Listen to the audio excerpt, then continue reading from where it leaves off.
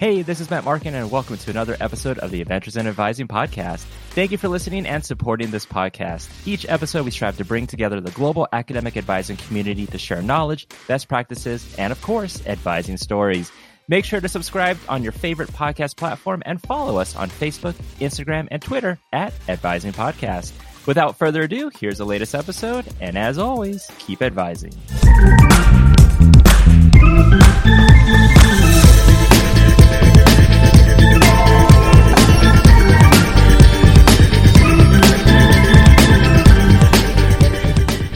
Hello and welcome to episode 33 of Adventures in Advising. It's our 8th episode of 2021 and we've a couple of great interviews for you to enjoy.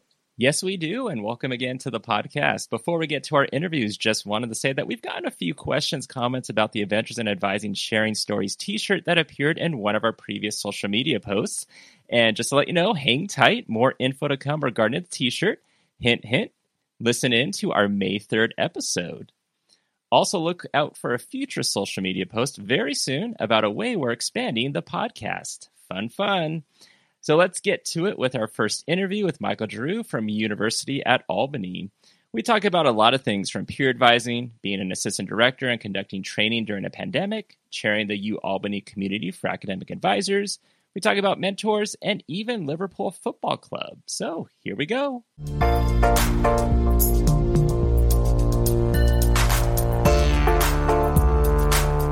Hey friends, our guest right now is longtime listener and friend Michael Giroux. Since January 2020, Michael has been in the role of Assistant Director with the Academic Support Center at University at Albany. Michael also serves as Chair and is a founding member of U Albany's Community for Academic Advising. Previously, Michael was an academic advisor and coordinator of the Peer Advisor program and has served as an adjunct professor for an academic skills development course. At the College of St. Rose, Michael served as coordinator of field placement and advising as well as co-director of the Adventure Challenge program.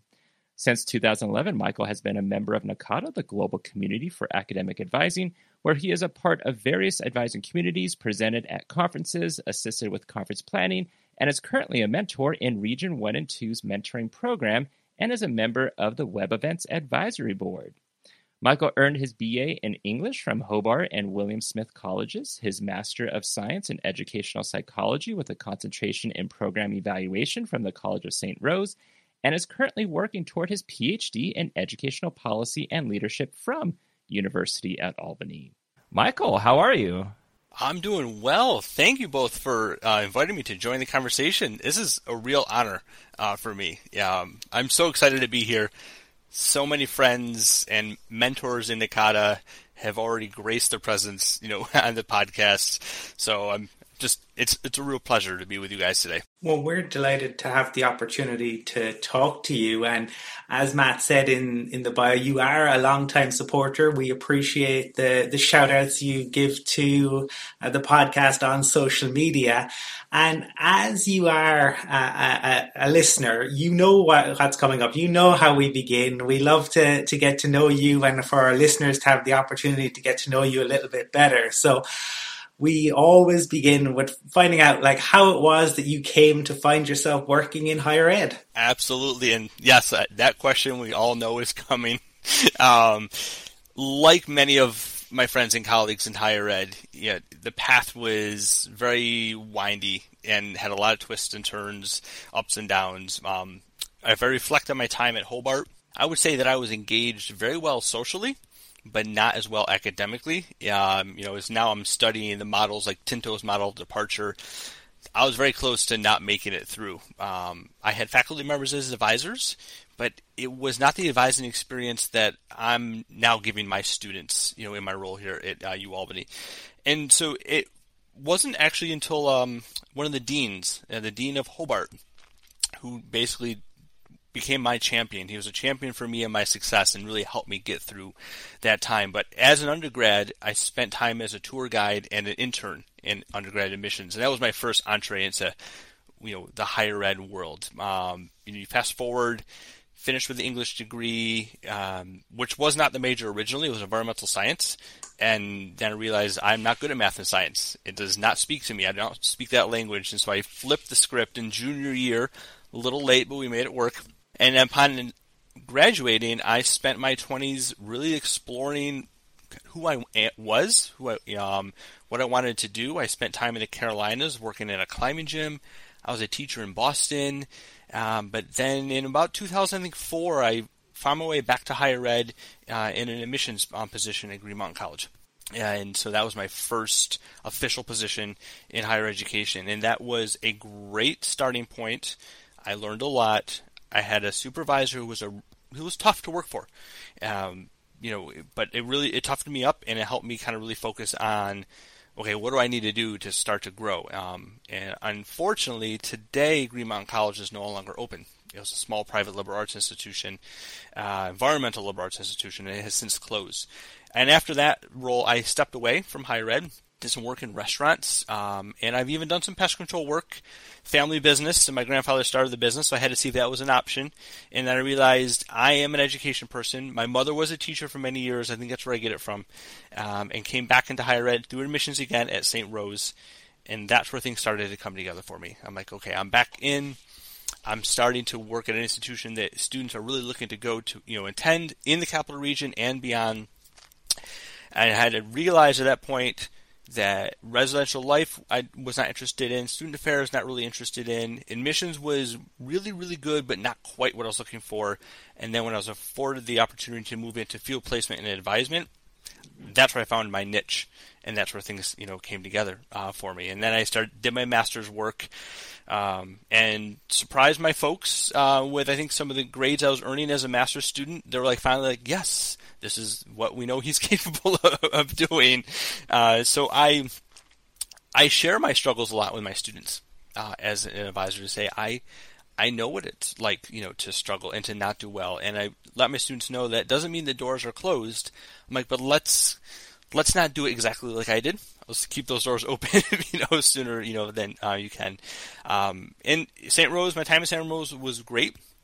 I was placing student teachers and advising, doing work in other programs like Adventure Challenge, where we would take students a couple days before the semester started as a freshman down to Cooperstown and do some high ropes, low ropes course adventure programming.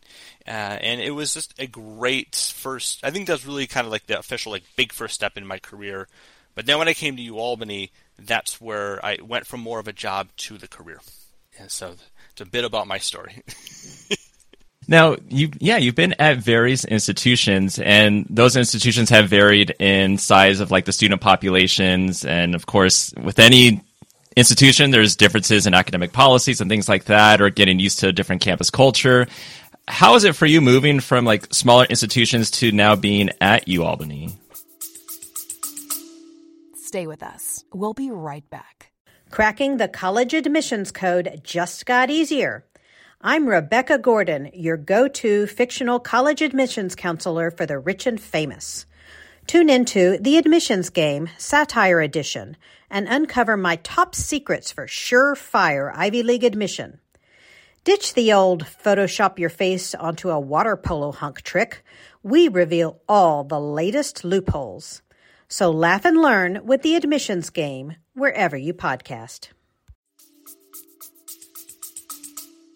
Great question. I found, because I like to be known across campus. I like to be the one who's helping as many folks as possible. And at a smaller institution, that came together faster.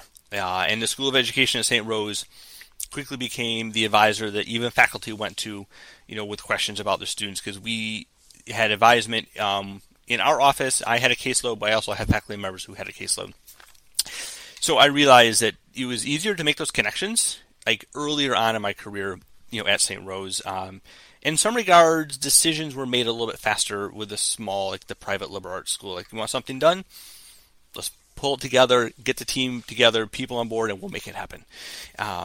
Moving into the University of Albany, a large institution, I quickly realized that there are many, many more opportunities here.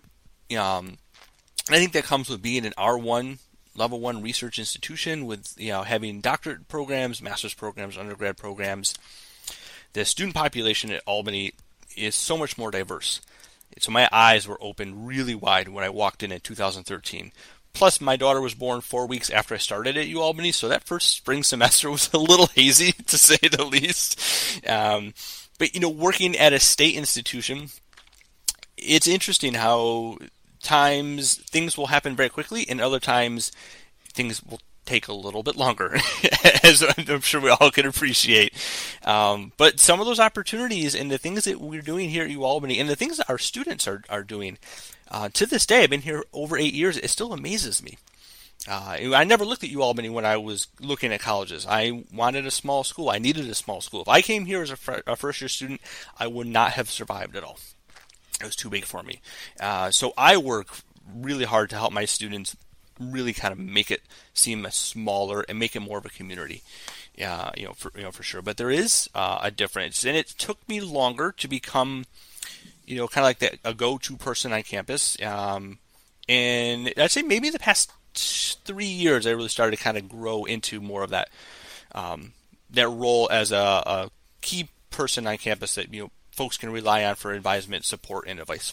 It is really interesting, I suppose, how some students do want larger institutions and thrive in that, and others, will succeed better in smaller institutions. But one of the things that you mentioned there that strikes me, you talked about the birth of your daughter just after you'd started, and I suppose now I'm seeing you're in a role where you're working in advising. You have a family, but you're also studying for a PhD. Can you talk to us a little bit about, I suppose, the PhD studies and how you go about juggling all of those things? Yes, it is a juggling act for sure. Per the advice of a good friend of mine, Rachel Moody, who's in the program as well, she recommended start the program as a non-degree student. Which is what I did. I started as a non-degree student, and so I was allowed at the time to take elective courses. You have to apply, but to not full application, you can take elective courses, and you're committed but not fully committed, to the program. And so let me just start that way to see if, what Colin was saying, can I balance the PhD, the work, and a family? And I started it, I want to say it was fall 2018. So at the time, both my daughter and my son were old enough that we can make that, make that work. And don't get me wrong, this was a family decision. This was something that I thought of for my growth, in higher education. Advice from many folks in the field, would say, if you want a seat at that table, the credentialing has to be there. And so for my growth, I'm like, okay, I see this is the pathway that I have to follow. And so I was like, okay, let's have a conversation with my wife and let's make this a family decision. So it was 2 years of non-degree work, and I am able to attend part-time. So I take one course a semester, and that's my bandwidth. I cannot take on more than that. And so this past fall, 2020, I transitioned from non-degree to matriculated in the program. It was a rather long application process for me. I had to take the GRE exam, which I did not have to do for my master's program. I do not go well with standardized testing. We do not get along. So, as I know, that relates to many of us, in the field. So I'm now matriculated, but it's a delicate balance. Fortunately for me, I'm an early riser, and so I am up doing my coursework usually at 5 a.m., 6 a.m. 6 a.m. to 7 a.m. is my time every morning. Throughout the week. If I have a lot to do, I'll get up at 4 and jump right into it. Whereas many of my friends in the program are more of the night owls. So, balancing that and being relatively new in my role as an assistant director, it is a lot. But I'm amazed, even to this day, how much of it is coming together, drawing off of my coursework in what I'm doing as an administrator. It's phenomenal.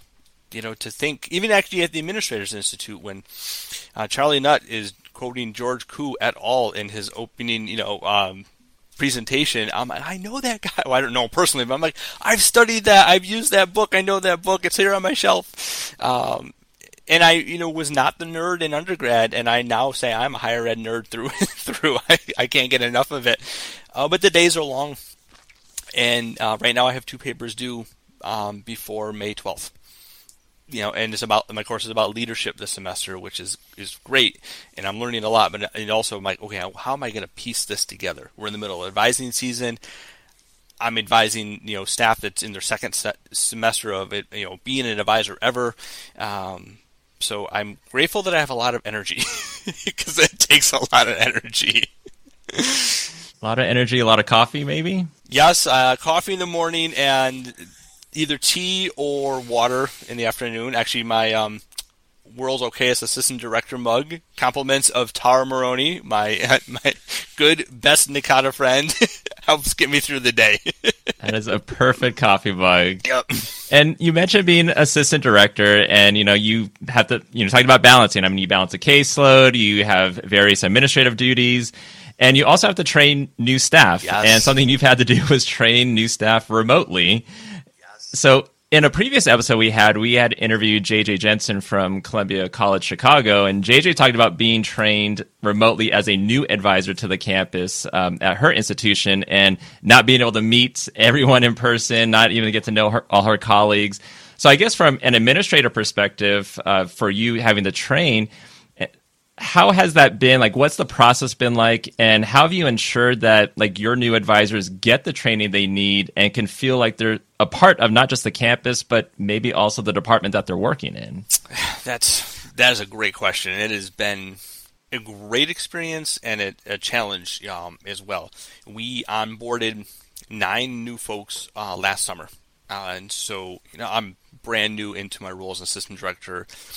And I'll first touch kind of on the balance of my day.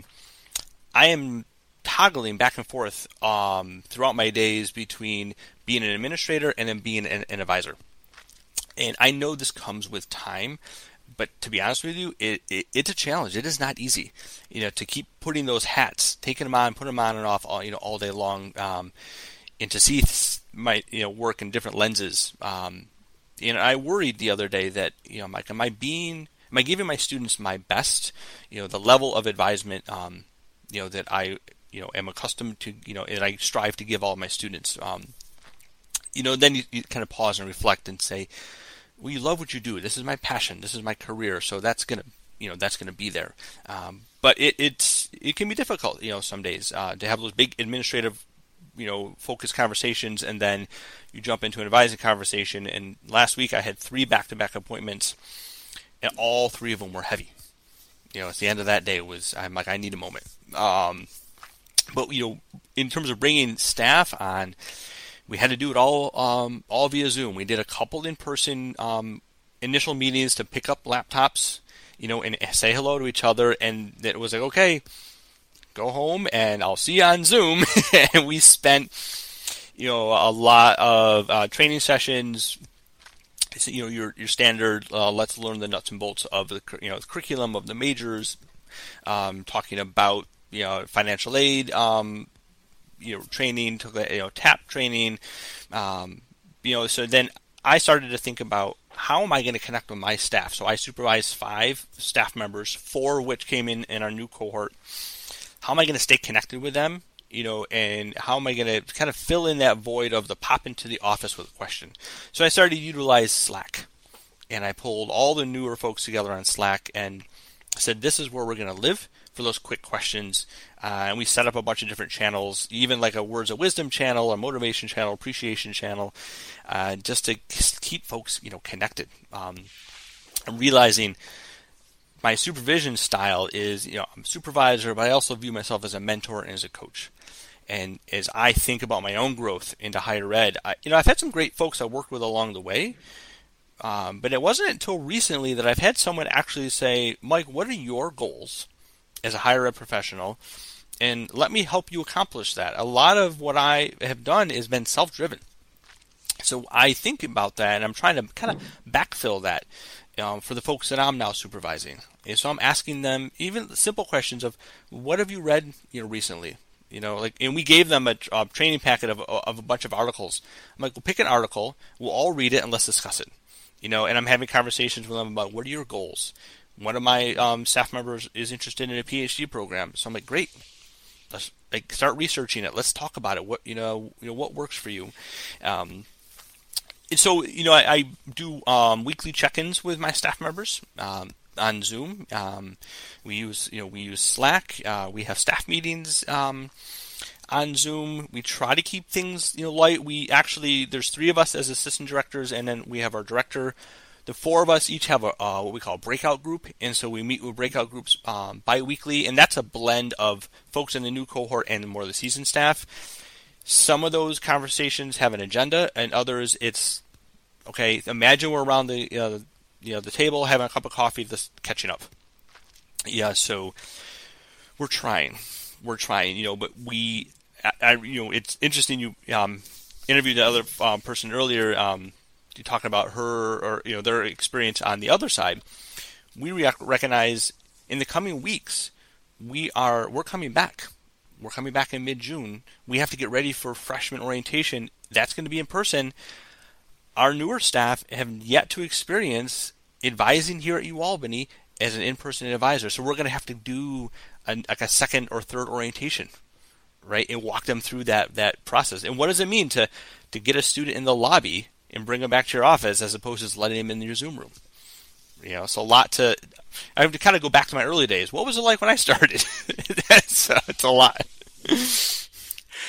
Yeah, they're going to be so much to consider, because we're also going to have what we would deem second-year students who may not have been on campus, and they're going to be coming to campus alongside our first-year students. So there's lots of planning going on now.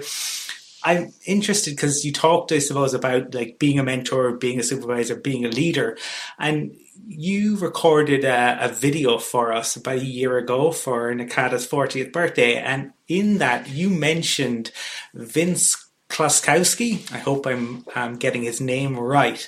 But you mentioned how he had been something of a mentor to you, and I'm wondering if you can talk a little bit about that and maybe how that kind of shaped your own approach. Absolutely. So ironically, I met Vince. Actually, I think it was my first NACADA conference, Region 1 conference, and it was at an Emerging Leaders Program presentation. And afterwards, I just felt there was a connection. I'm like, this fellow is like amazing. I'm going to talk to him. And so I'm a very outgoing person. I know you fellows have picked up on that. I went up and just introduced myself, and we started talking, and we had an hour-long conversation. And we just kept that relationship going, and to have someone who has those years of experience both in higher education and NACADA. He had done many years of admissions work, so we had that connection. And at the time, he was working at St. Joseph's College in Maine, and then he's actually has since completed his doctorate program.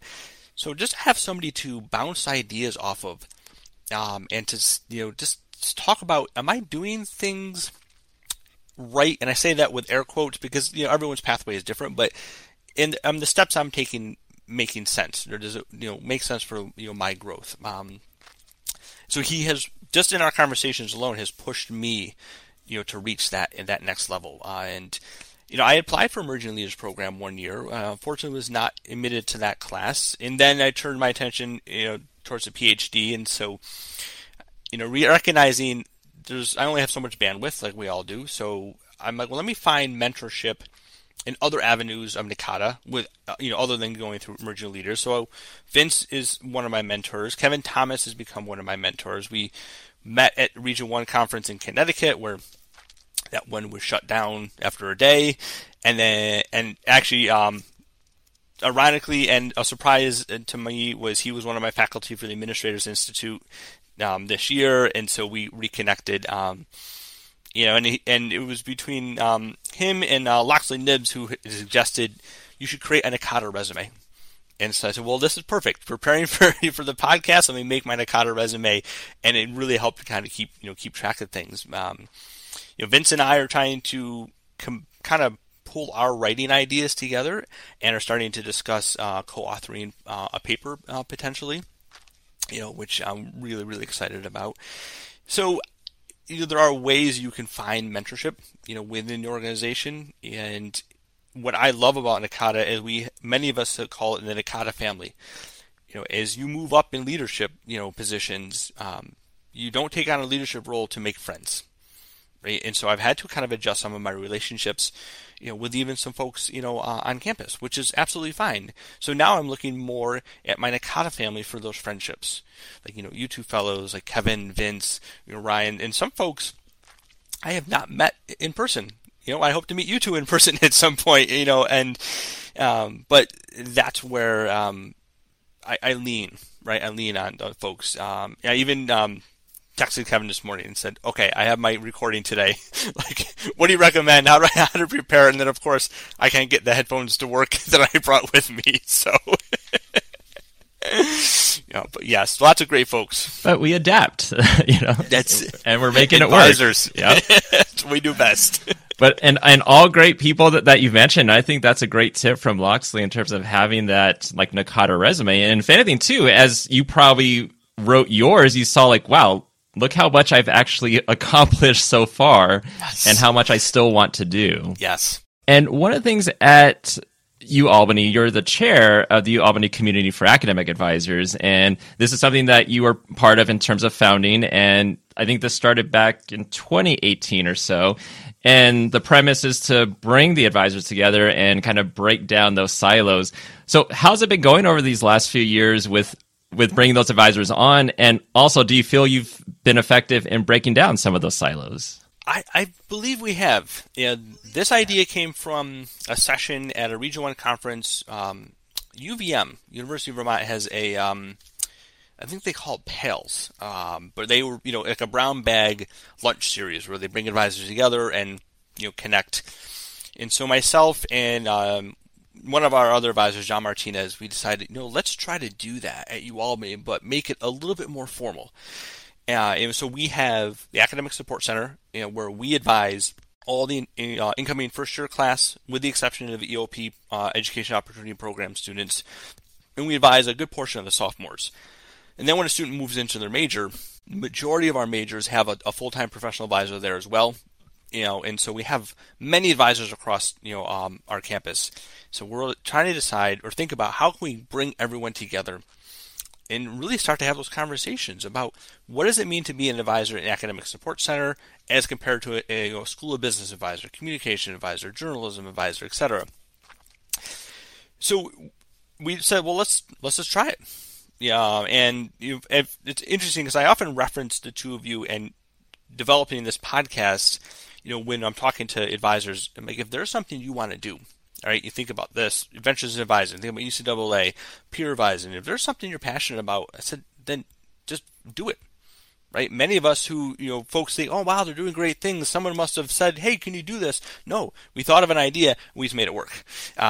So we're like, well, let's schedule some sessions, and I offer, coffee and tea and breakfast, treats. Of course, food brings everyone together. And when we were in person, we were averaging 30 to 40 folks a session. We had sessions about working with students on academic probation, managing large caseloads. We even had one session where everyone shared.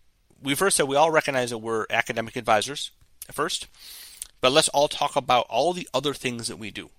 So like my colleagues who have to help put together the schedule of classes for their department.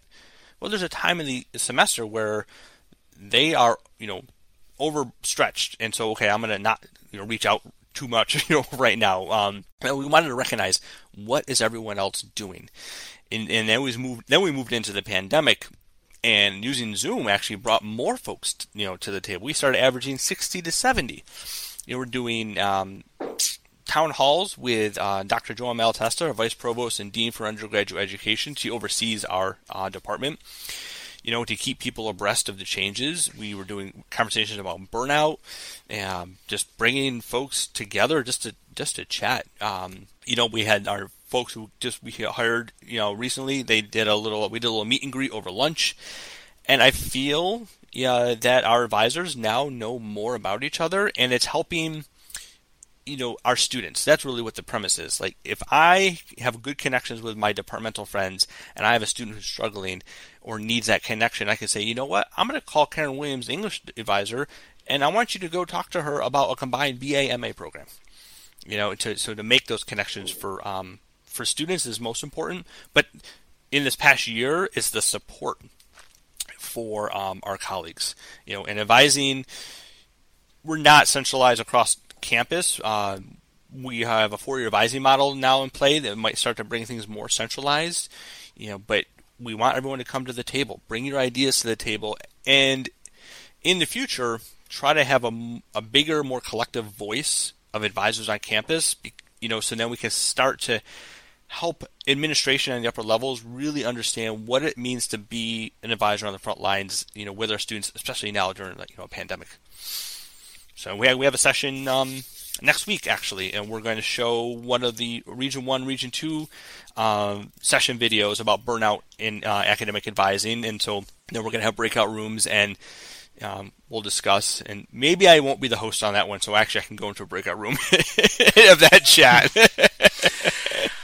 I think your commitment to professional development is admirable, but you have that commitment and that passion for student support and for fellow staff support. And I think one of the things I'm interested in talking to you a little bit about is around peer advising and peer advisors, because this is something you have done, and I saw, and I'm probably going to butcher his name because I just saw it written down, but there is on LinkedIn, Dante Cantu, I believe, if I'm getting the name correct, mentioned how that you're a wonderful colleague, and he remains grateful for the way in which you generously provided support and guidance for the implementation and launch of their peer advising program.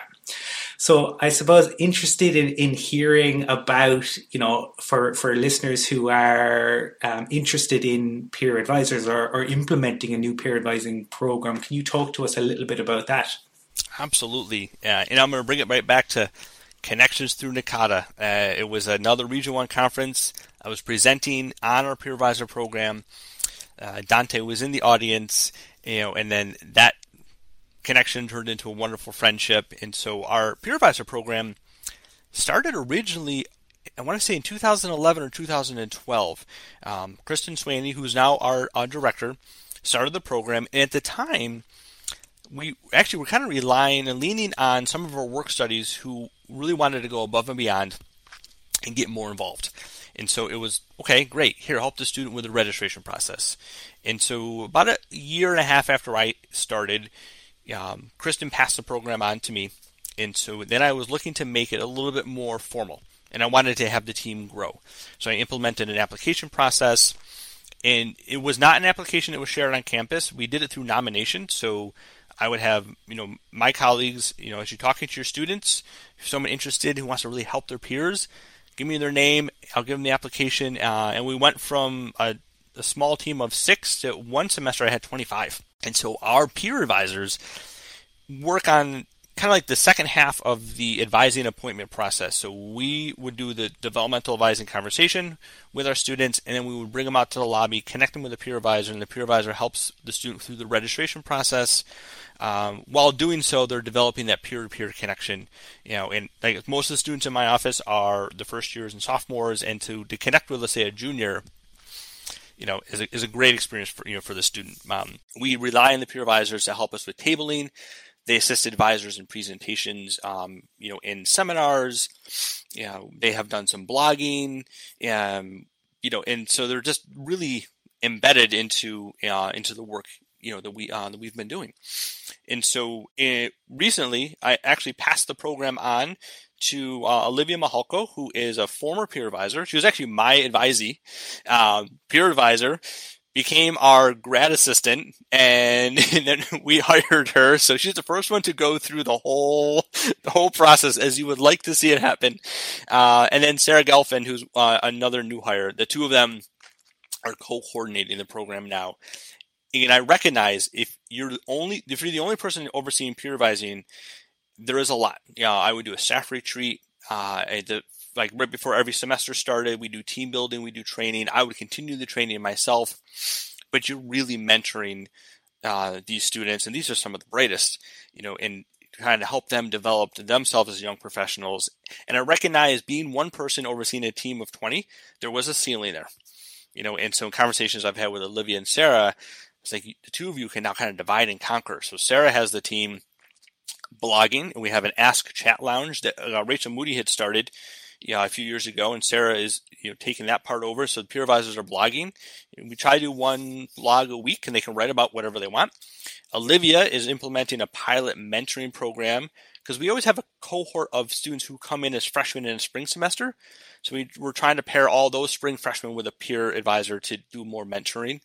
And so then when we come back, the peer advisors will be back in action helping students with registration. And so we offer our peer advisors credit through a community and public service program. I would love to be able to pay them. So we have work studies in the office who help with administrative roles and help our office managers, do the front desk support. The peer advisors get credit. I think if we were able to pay them, we could probably take it to another level. But yes, I did connect with Dante and shared what we were doing and shared what we look for in students who want to be peer advisors. And anyone I would interview, we're looking for people who are like a 3.0 average. You have to be going into sophomore year or above. For a while, I mandated that you needed to be able to commit to the program for 2 semesters. We didn't want to put a lot of energy into training somebody for just 1 semester and then, they're out the door. But it really was, you were looking for those students who wanted to really help others. I tell them all the time, I can teach you the nuts and bolts. I can teach you how to read a degree audit, how to navigate registration a little bit better. But if you don't have that willingness and that compassion and that patience to be there with your peers and help them, that's a tough one, to create. And I know other peer advisor programs flip the script a bit, where they'll have a student come in and meet with a peer advisor first to talk about course ideas. So then when the student meets with the advisor, that prescriptive part of that conversation is already a little bit of taken care of, and then the advisor is able to just really kind of go wholeheartedly deep dive developmental. Stay with us. We'll be right back. You love listening to podcasts, but have you ever thought about starting your own podcast? Maybe you want to build a brand, grow your business, or are looking for an excuse to talk about your favorite hobby. Whatever your reason for making a podcast, Buzzsprout is the place to start. Since 2009, Buzzsprout has helped over 300,000 people launch their own podcasts. Buzzsprout walks you step by step through the whole process and will give you powerful tools to start, grow, and monetize your podcast. Ready to get started? Click the link in the show notes to get our free step-by-step guide to starting your podcast today. Yeah, various approaches to advising. It's always nice to learn from a lot of different other institutions what they're doing and, can we implement at our institution? You also presented at NACADA Region 1's conference on professional development, and I think it was like a reflection series that was done.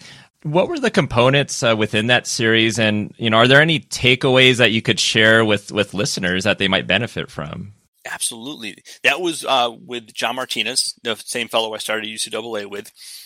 So we did a pre-conference session based on something we had done here on campus, and we called the Reflection Series, Guide to Professional Development. And we did a 3-part series, and so we did it as condensed as a pre-con. We did a 3-part series on campus where we first had folks share their story of how they got into advising, right? So similar to how we started today, we wanted everyone to reflect on. We actually made little journals for everyone, and so everyone was able to journal and reflect, and then share out, how you were able to get into advising, because we don't want to lose sight of the fact that advisors, we come from so many different walks of life, or so many pathways into advising, and so we play to those strengths. If I'm working with a student, and I know a colleague will be a better fit for them in that part of the conversation, or at any point, I can just go down the hall and say, hey, Chris, you're our pre-law, advisor. This student's really thinking about law school, and Chris I think he has 2 master's degrees. I think he did a MBA, if I remember correctly. And I said, can you talk to them about, your own experience? And the more students hear from the different, approaches, the better off, I think they're going to be. So we wanted folks to first recognize what was your path into advising, and how does that kind of guide how you are as an advisor. And then, so the second part was looking at being authentic in your approach as an advisor. So I share a lot about my own experience as an undergrad. And there's times while I've shared my undergrad transcript with students, So they know that I'm not kidding when I say that there's low grades on there. I said, do not let a bad semester or a bad grade define you. I said, how we conquer that hurdle, that's going to define you, in life. And I talk a lot about grit and determination with my students. Because that is really what, the catalyst for where I am today. It's that grit. So we talked about authenticity, in advising, and the more you're an advisor, the longer you do this, the more you become comfortable in the role and the more of yourself comes out. We don't want, we don't take over the conversation, but, more of the true yourself, will appear. And then we try to bring that together and to have folks start to think about where do you see yourself kind of growing into, what is it you want to get into? Do you want to, advance in higher education? Do you want to go into different areas, or is this a project, that you want to develop, and go with, in the office? So it was great. We had 8 or 10 folks at our pre-conference session. We ran out of time. We had 8 strangers sharing their life stories and ambitions. And before we know it, 3 hours were up. We could have been a whole day session in true NACADA fashion. So it was something that I feel you really anyway could kind of implement that. A lot of UCAA sessions are like facilitated guided conversations. Even with UCAA, we'll have some sessions are pretty intense. Like it's a full informational session, but oftentimes short little piece of information, and then I'll have some guided questions, just to kind of facilitate that conversation, but I let it kind of flow naturally. I try to keep things on the positive. So what I'm interested in, we touched on this a little bit earlier, but in a different sort of way, you have supervisory duties, you've admin duties, you've advising duties, you also have your NACADA duties and your PhD. How do you avoid burnout? Ooh, that's a loaded one. Yeah, it's funny because my director the other day said to me, she's like, "Do you ever sit still?" And I don't really stop moving. I don't have a great answer for you on that one, but a lot of what I'm doing, it's not work, for me. Even taking on the PhD, this is part of my life. This is part of who I am. So for me to do an early morning reading session, I enjoy that. I enjoy that. I am, making that NACADA resume was a wonderful reflection exercise. There's a lot of things that I have done and am currently doing, but Vince actually gave me some advice the other day. He's like, Mike, do not let the PhD become a second priority. That has to stay, as a main priority, and I recognize that. And so there's times where I think you have to be okay stepping away from some of the things that you're doing. So for example, I just finished as evaluations co-chair in Region 1 conference committee. I'm not sure if I'm going to take on another conference committee position right now.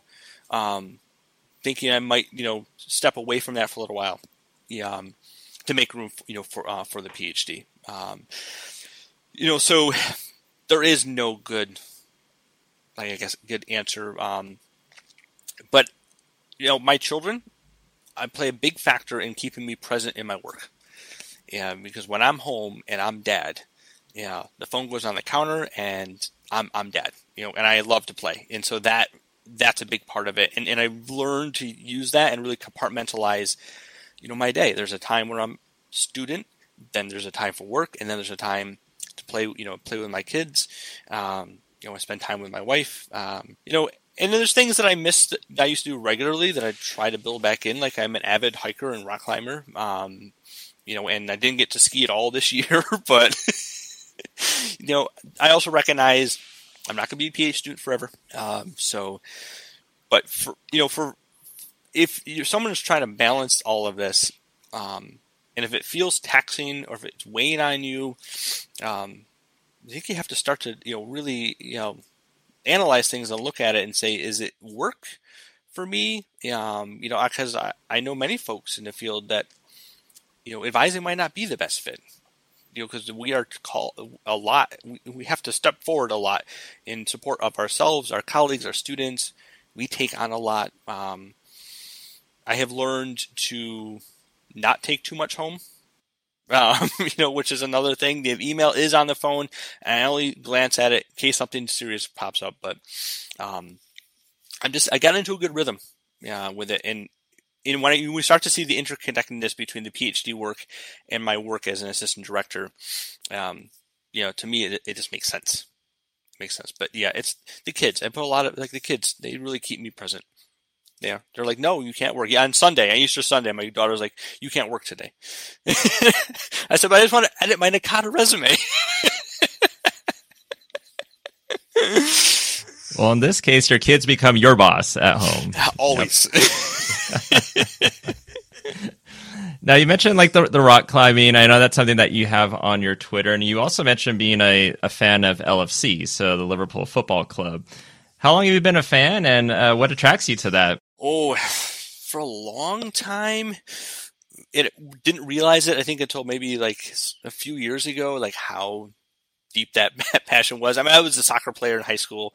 Did not play in college. Ironically, I ran cross country in college because I didn't make the team at Hobart. And so I'm like, well, let me go run cross country. Coached soccer for a few years as a volunteer. And one of the life goals, a bucket list item, is to make it to Anfield to see a live game. But I think what attracts me to Liverpool is the mentality of that team. And with Jurgen Klopp at the helm, the motivation he has, and the way he works with his players, and how he motivates them, and how he sees them, as individuals and as part of a bigger purpose and a bigger team. There's a lot there that I'm to strive to be like.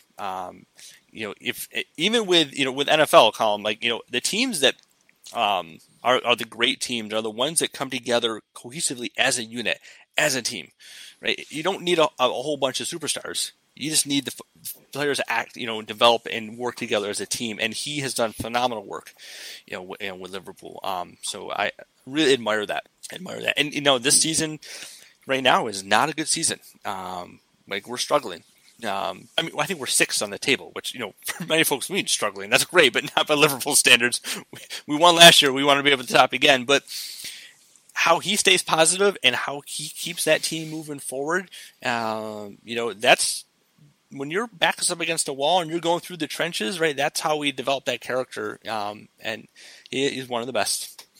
Yeah, one of the best. I love that you both enjoy the game, but you also look at Klopp's leadership and say, are there things I can take and bring in to make my team stronger, which is fantastic. And I think there will definitely be listeners who will, be really interested in hearing more about your work and what you have been undertaking.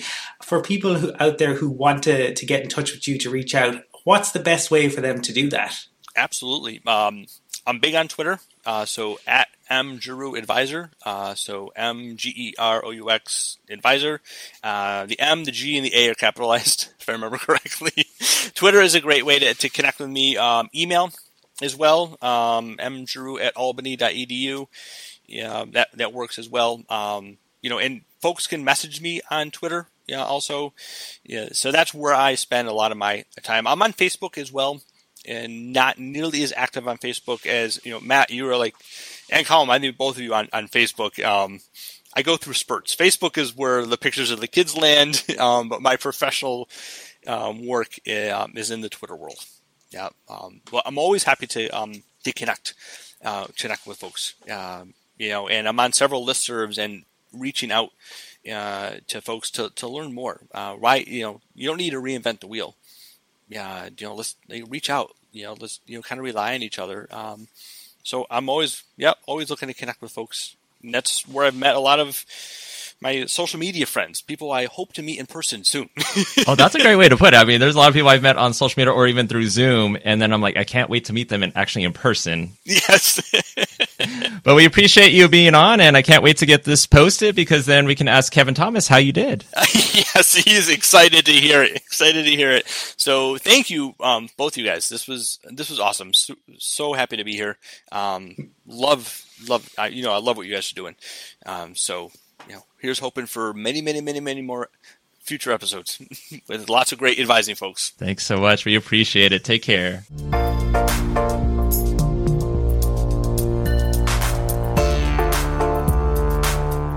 I think Michael's passion for and his commitment to student success shone through in that interview, and he offered some great pointers on peer mentorship programs amongst a host of other things.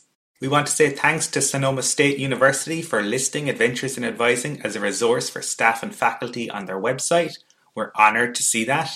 Also, a nice shout out to Amy Brock, our guest on the last episode of the podcast. When we posted about Amy's interview, Anna Spessard, I hope I pronounced that right, said, Amy is truly amazing. She advised me at Young Harris College, and I always felt heard and seen during our time together. She focused first on helping me find my passions, and then we created an academic plan I could be truly excited about.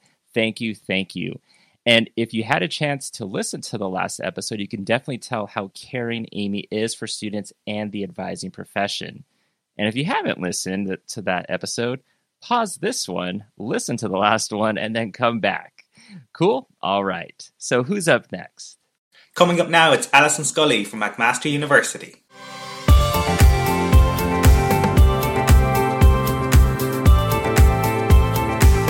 All right. Ali Scully is a proud Canadian advisor. You can find her helping students reach their educational, career, and personal goals as an academic advisor at McMaster University in Hamilton, Ontario, Canada.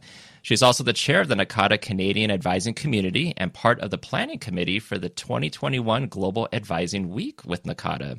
Ali completed her Master of Science in Academic Advising from Kansas State University and still fangirls when her former professors, Dr. Wendy Troxel and Dr. Lisa Rubin, comment on her Facebook posts. A self-professed resource queen, Ali loves finding and creating tools to elevate advising sessions and learning new creative ways to reach students. Ali is honored, and I am reading a spelling, apparently Canadian spelling with a U, to be part of the Adventures in Advising podcast, as she is a longtime subscriber and hopes to become BFFs with Matt and Colum. Ali, how are you? I'm good. Are we best friends yet? I think we are. I think we're well on the road. I think by the end of the interview, I have no doubt, but we will be. And you are very welcome. We are delighted to have the opportunity to chat to you.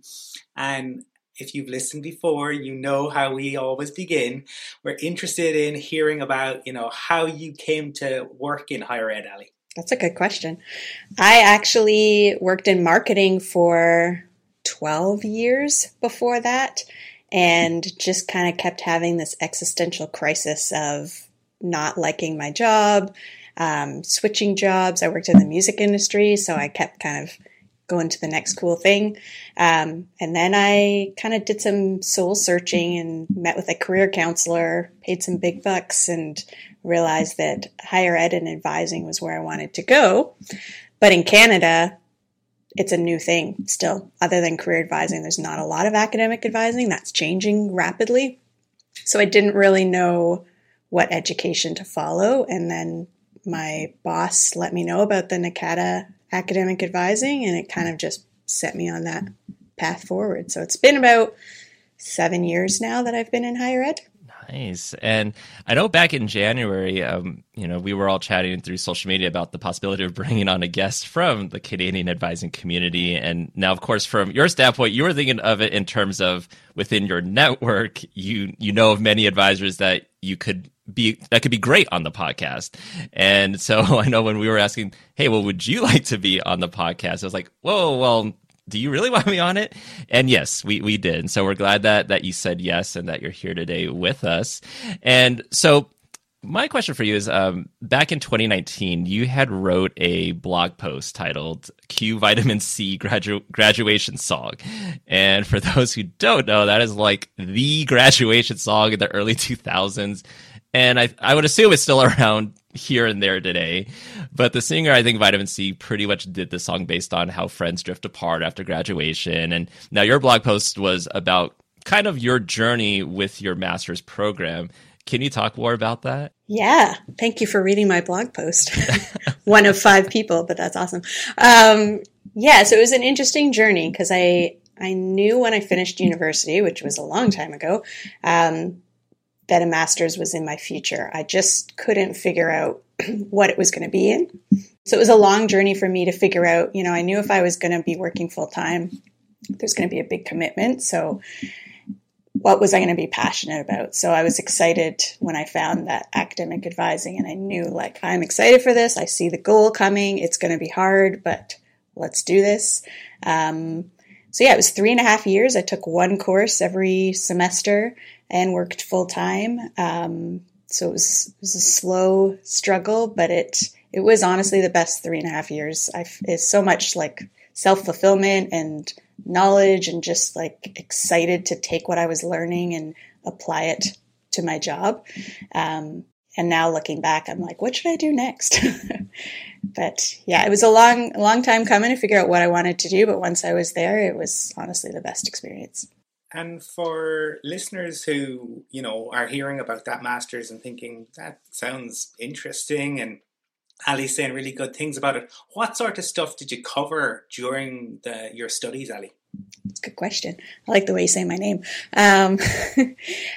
We covered basically everything you would need to know about advising. So, as you guys know, advising varies very differently from each school. So it focuses more on the broader picture. So working with multicultural students, working with students with diverse needs, students with disabilities, student athletes as well, assessment of advising, research as well, the foundations and the theory of advising.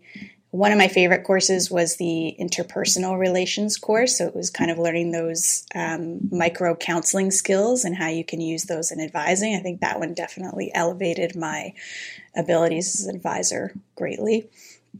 So that's the quick turnaround, but it's kind of the bigger picture of advising and how you can really, support students on a big scale. Absolutely. And in your bio, you gave a shout out to both Dr. Wendy Troxel and Dr. Lisa Rubin.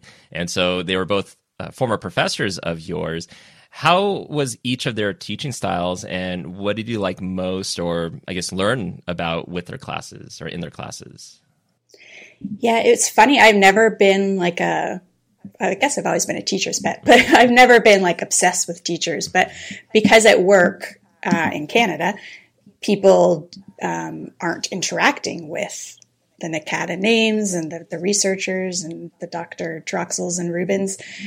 So if we would go on a conference, and I'd be like, that's my teacher, kind of gave me some cred.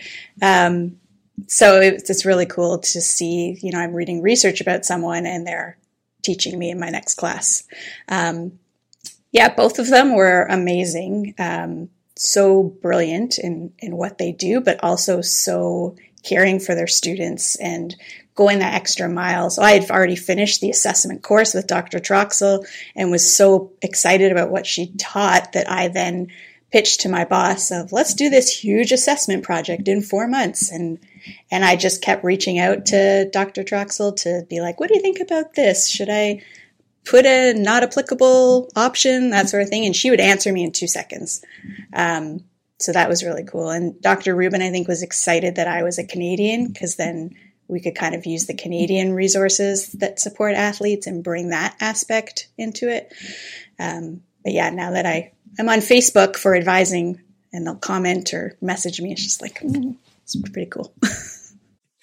Well, they're both fabulous people and do great work. And one of the things you mentioned, I suppose, the Canadian aspect there and how that was of interest. And I suppose delving a little bit more into that, you're the chair of the Canadian advising community. Can you talk to us a little bit about that? Yeah, so as you probably know, the NACADA has different communities, and many of them are very specific on topics or type of student you work with. So ours is a bit unique in that it's just Canadian advising, so there's no specific area, but it's a really great community, and the steering committee, there's about 12 of them, so we're small but mighty, and just kind of finding ways to get NACADA into the conversation, letting people know about the research and opportunities available, and making advising a profession that's looked upon seriously, and that there are, research and theories and things that we should be referring to. So we, similar to other communities, put on events that try to bring together everyone. We've had like 500 people show up for these web events, which has been amazing, and it keeps growing. So it's really cool to kind of, although we don't have those more narrowed down topics, it's cool just to come together and learn from each other. And then you're in your first year as chair? Yes. So I guess, being in your first year as chair of the advising community, maybe can you go more into like what are some of the goals of the community, and so far, how has it been for you with your duties as chair?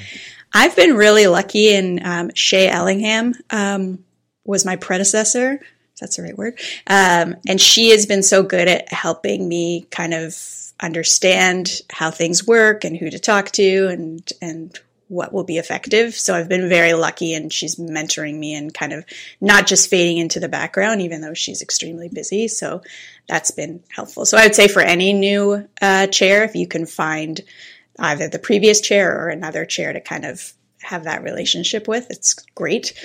Our goals, and Shay kind of worked on this, is to connect, learn, and share. So with everything we do, we try to find ways to connect Canadian advisors, share our knowledge. A lot of different schools are doing cool things. Some schools are new to advising, and some have been around for a while. So trying to share those best practices, and then just learning from each other, especially in this weird virtual world right now where it's all new. Some of us have learned some great things, and other ones are struggling in something that the other person has already tackled. So just finding opportunities to do the connect, share, and learn. And I think if I'm not mistaken, one of the events that was held recently was a compassion fatigue event. Can you talk a little bit about that, who was involved, and I don't know, were you able to attend, or was there any takeaways that you have from that event? Yeah, so that was a very popular event. We had a lot of Americans join us as well. So that one, we just did an outreach to our community to ask, who would like to do a presentation. And Brandy stepped forward because she had just completed training in compassion fatigue. So we were very excited. And obviously, it's a very important topic. I actually hosted it, and there was a lot of technical problems. So what did I learn from that is practice breakout rooms and figure out how they work before you do it. But it was, again, I think I heard so much feedback from people that just to have an event that labels what we're experiencing and being able to see there's 500 other people that are experiencing the same thing, I think just normalized it and made people realize, like, I'm not alone in this feeling of that compassion fatigue. So I think that was the biggest piece of, like, we're in this together. Yeah, and it's all about adapting, especially with that technology, and especially however things are going to go in the next few months or into next year. Do you think, based off the feedback of this webinar, that you might have like more of a series of these, or? Yeah, and we were thinking that originally of doing like wellness piece. But the community, the well-being and retention advising community, is doing, again, such amazing things that I'm trying to promote their stuff as much as I can to encourage Canadians to attend those. I almost don't want to kind of reinvent the wheel if they're doing such a good job. But I think definitely in my second year as chair, that's something we'll look at. If the Canadians aren't attending those events, then maybe we need to start doing more of those for sure, because they're very popular. So when I was doing some research for this interview, I stumbled across mention of an advisor training conference, and it listed you as the contact, and I found that intriguing, and I'm really interested in hearing more about it. Oh, I'm still having nightmares about advisor training conferences. Yeah.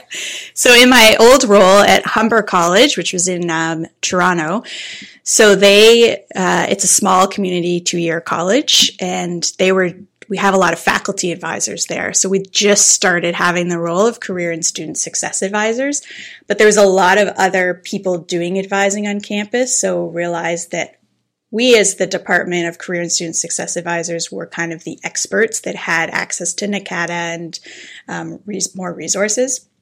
So finding a way to train the other advisors so that best practices were happening across campus. So it started off as just like a one-day, I think 5 or 6 years ago, a one-day event that was really just to bring people in. We had some speakers, and it just blew up originally to a 2-day event, and I've been a part of the planning committee since day one.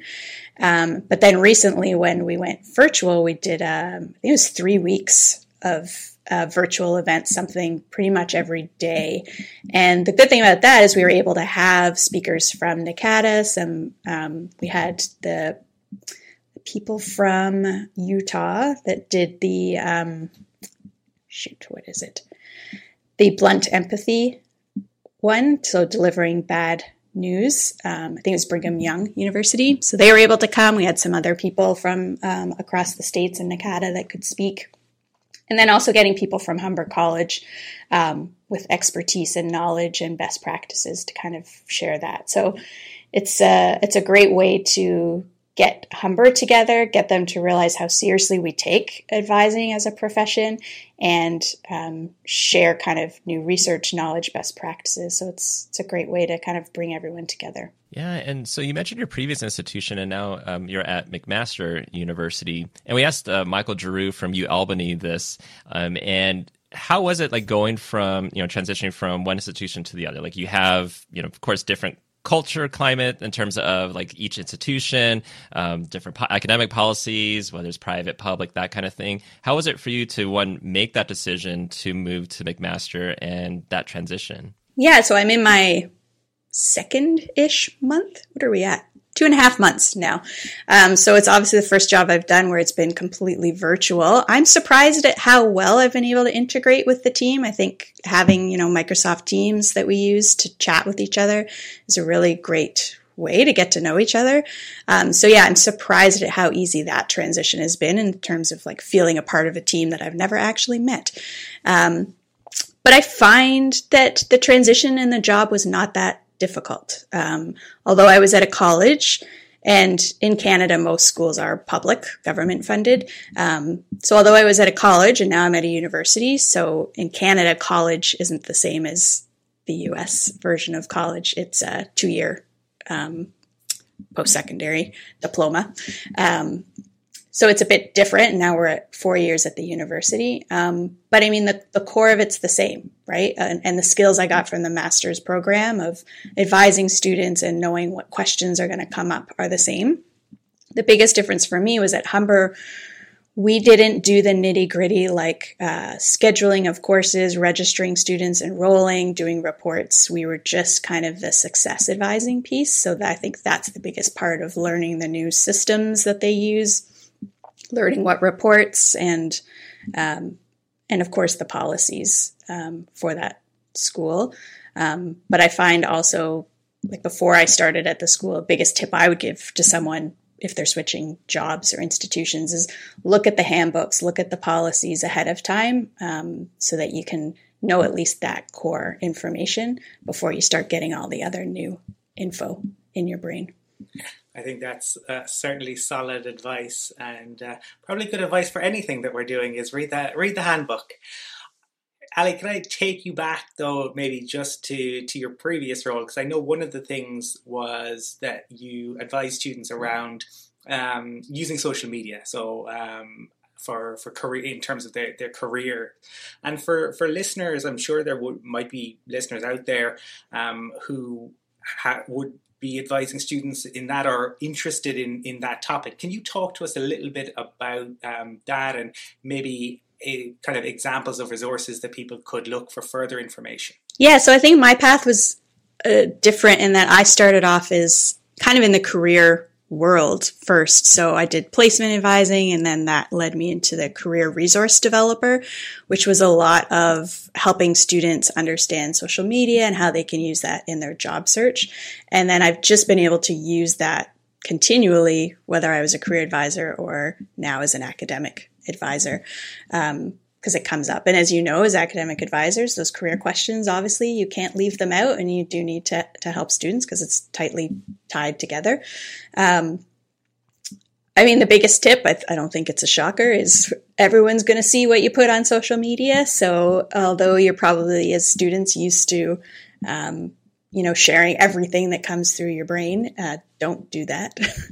And I think, like, for me, I wasn't on Facebook for years, but now I've gone on Facebook as just a professional advisor and using that specifically for my professional piece. And that's how I've been able to connect with both of you. So I think social media is a great way in the advising profession, even to connect with people that you may never get to meet or talk to, especially after going to conferences. You can connect from there.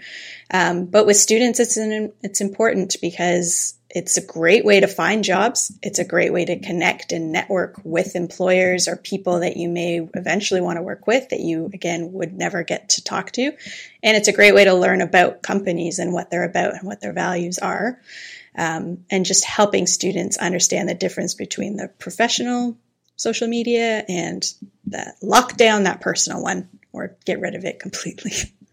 Yeah, great tips. And now that you're at McMaster University, can you give a little bit of background about McMaster University for listeners who may not know about your institution and I guess with your role as an academic advisor, the types of student populations that you're working with? Yeah, so McMaster is in Hamilton, which is about 45 minutes from Toronto. And it is a research school. It's about mid-sized. It's got about 33,000 students, undergraduate and graduate. And I work with the nursing students. So I'm the academic advisor with the Bachelor of Science nursing students. So in that role, obviously, I work with high achieving students that had, great in science and had really high marks to get into our program. Interesting, yesterday I went to a session by NACADA on how to support high achieving students on probation, and that was very helpful for me in this role because you've got, students that were great in high school and then they come to university and realize, I don't have the skills that I thought I had to do well in these intensive science courses. So although a big piece and most of the questions I get from students is, if I fail this class, what does that mean for next year? So they think their question is just like a scheduling registration question. Of course, as we know, then I'm able to be like, okay, why are you failing that class? What's going on in your life? What supports do you need? How are you studying? What learning skills could you be helping? Can you go to tutoring? All of those things. So I think the students are always surprised that my response is like, let's jump on a video call because there's a lot that we have to talk about here, when they just think it's like, if you fail, you can't take this course. So I think that's interesting and maybe a piece that they weren't getting before until the understanding of what advising could be has started expanding in Canada. I imagine, Ali, there will be a lot of nodding going on to that last answer, where people are saying, "Oh, I received an email that seemed like a simple question, and the advisor realized I probably need to delve a little bit deeper here." I mean, that I have that experience a lot with even say immigration queries, and it seems like immigration query, you delve a little bit deeper, and it unveils itself to be something else.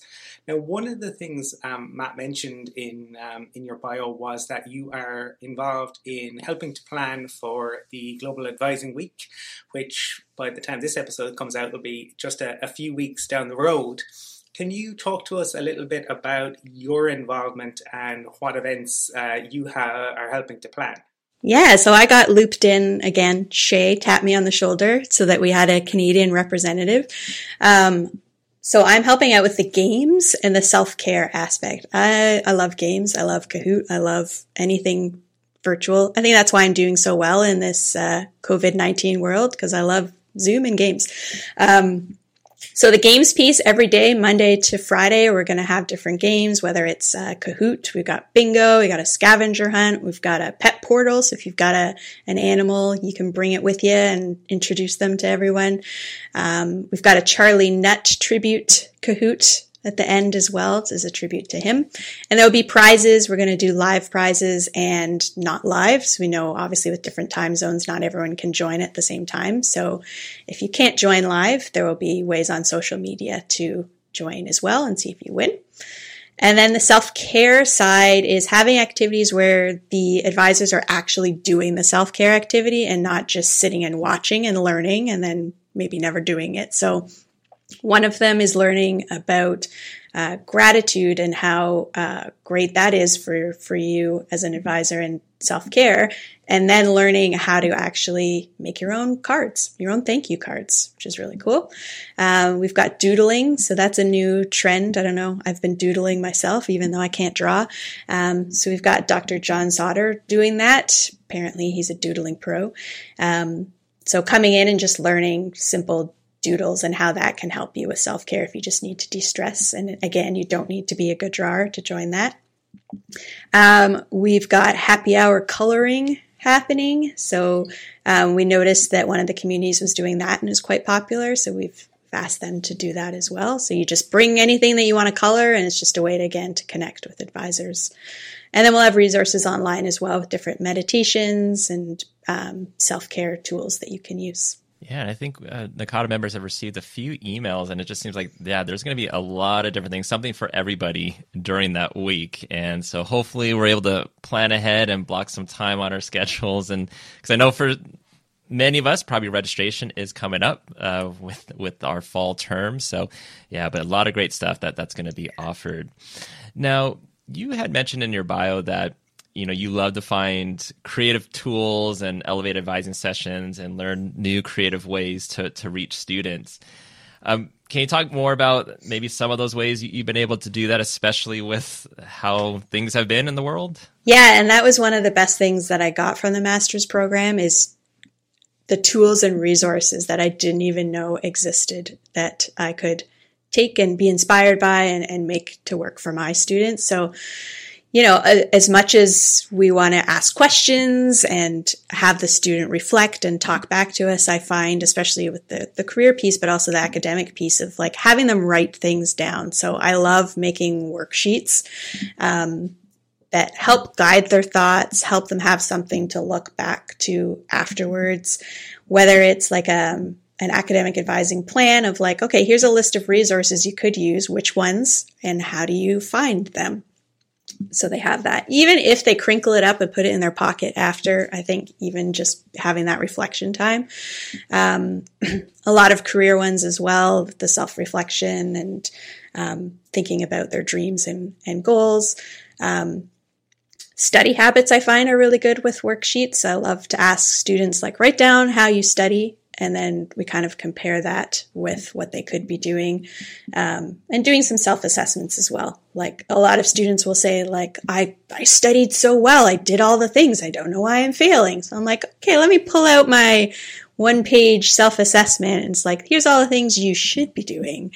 And then they haven't checked any of them off. So that's kind of an eye-opener for them, more so than if I just preach to them, like, you should be doing X, Y, Z. If they see it on paper and realize they're not doing it, it's more impactful. So a big project for me when we went virtual was taking all of my resources and making them either fillable or like on a Word document or something that they could use on their computer, especially they don't all necessarily have Adobe and that sort of thing. So just finding ways to make those resources and then finding new ones. So like Powtoons, have you guys heard of Powtoons? Yeah. No? Okay. So maybe it's just a Canada thing. I don't know. But Powtoons is a really cool, you can do a lot of free stuff on there. But I talked my boss into getting us a subscription, the education one. So it was cheaper. And you can make videos, really easy explainer videos. You can make characters that look like you. So I helped my team at Humber make everyone had their own video of like, hey, I'm an advisor and this is how I can help you. And they really like that. I think advisors really like it. I get so much feedback from advisors because I put it in my signature of like, that's cool. So, finding ways to, do the resources online was one of the funnest things. Well, you have done a fantastic job at it. So kudos to you on that. I noticed on your LinkedIn profile, you have a P.T. Barnum quote. No one ever made a difference by being like everyone else. Can you talk to us a little bit about what it is about that speaks to you? I feel like you guys have done such good research. I don't know if you can see it behind me. I have that quote behind me too. I know this won't be because it's no video, but yeah, I love that. I think I struggled a lot when I started working because I'm an introvert and I tend to pretend that I'm an extrovert, but I'm not. After this session, I'll probably go have a nap, to be real. So I think I struggled a lot when I first started working, thinking I had to fit into this box of like who I should be, how I should dress, what my personality should be. And I really struggled with that. And I think working in the music industry too, there's like a certain type of person that you can picture that, loves partying and loves, and I love going to concerts, but I'm not necessarily a partier. So feeling like I didn't quite fit in. So I think that was a big piece for me when I was doing my career counseling of like, what job can I find that I will feel like I can be myself?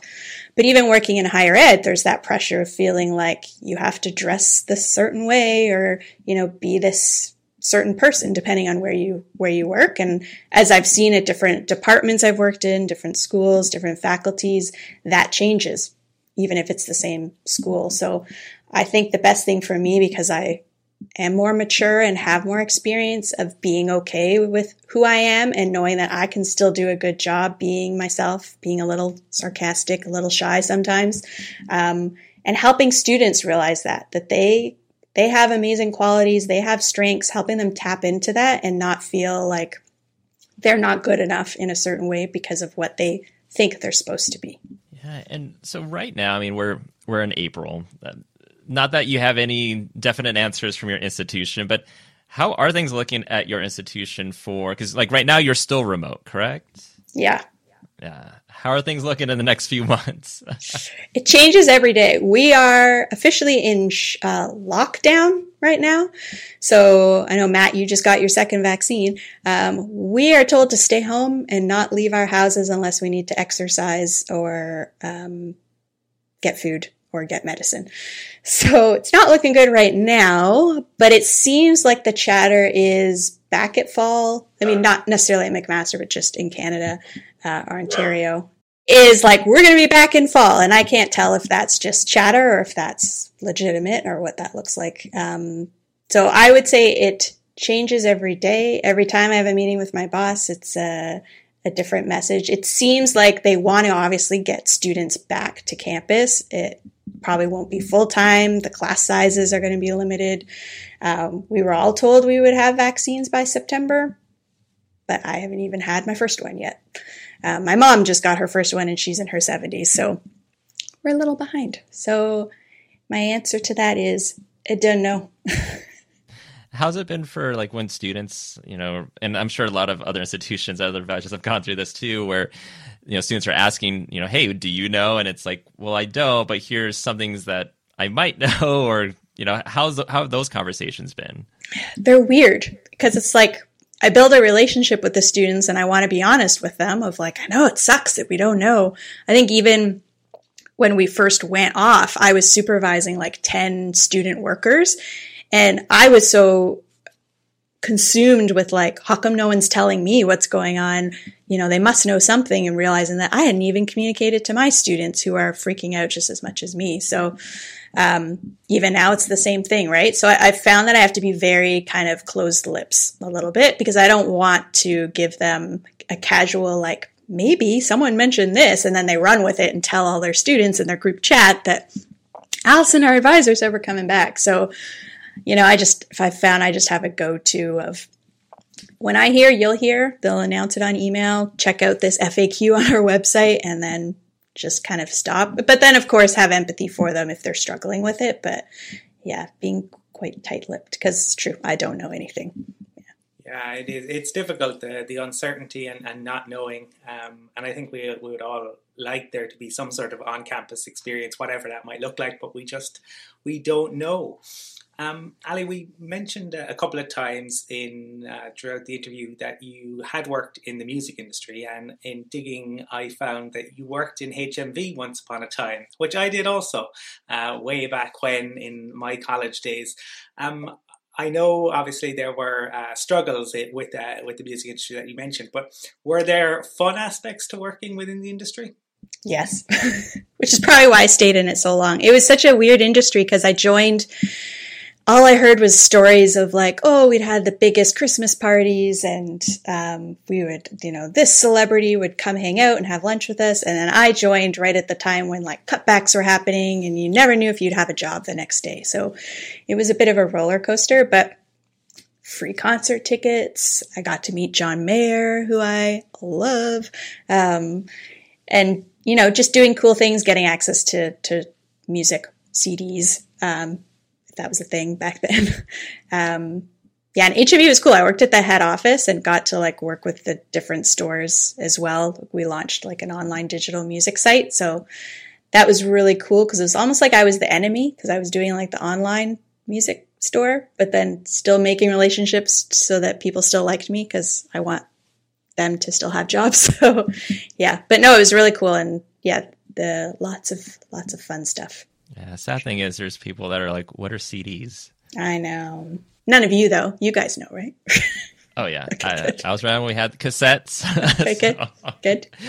We had to use the pencil to rewind it. Yep. When you heard your favorite song on the radio and you wanted to record it on your tape. And I would always get upset if the DJ kept talking as the song was playing. And I was like, no, now I got to listen like for probably a whole couple more hours and see if it can record again. But that's the worst.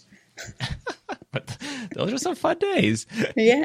And as we kind of wind down with the interview, like, you talked a lot about the Nakata Canadian advisor community. If advisors, want to help with some of those goals or be a part of that advising community, how can they get involved?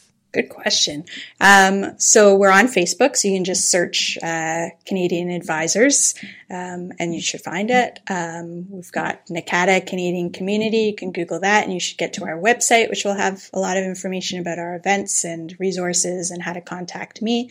Best way is probably to contact me. So my email is scully, SCULLY.ALLI, ALLI, @gmail.com. I just switched jobs, so I figured Gmail was better than doing my new email. So that's the best way. And of course, we're always looking for steering committee members, people to join our events and help us come up with ideas to connect, learn, and share with each other. So yeah, don't be afraid. Reach out. We want you. I think there'll be plenty of listeners who'll be inspired by your creativity and innovation and will definitely want to reach out. And I think, we can say at the end of the interview, we're definitely friends. So we need to hang out at some point, and maybe we can craft friendship bracelets when we're next all in the same place, whenever that may be. Ali, don't tease me. This has been, well, no, it'll happen eventually. It will. 2028. By the time Ali and I get vaccines, maybe, but it will happen. And look, this has been a pleasure, Ali. We'll definitely have you on again at some point in the future. But thank you for taking the time to chat to us today. Thank you.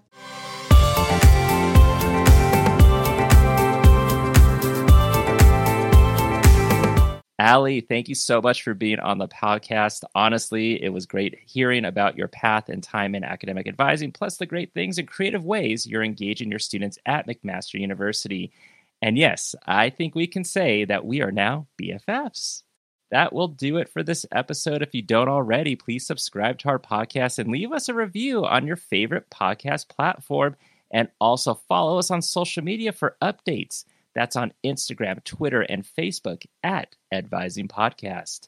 Until next time, take care and keep advising. Don't want a complication.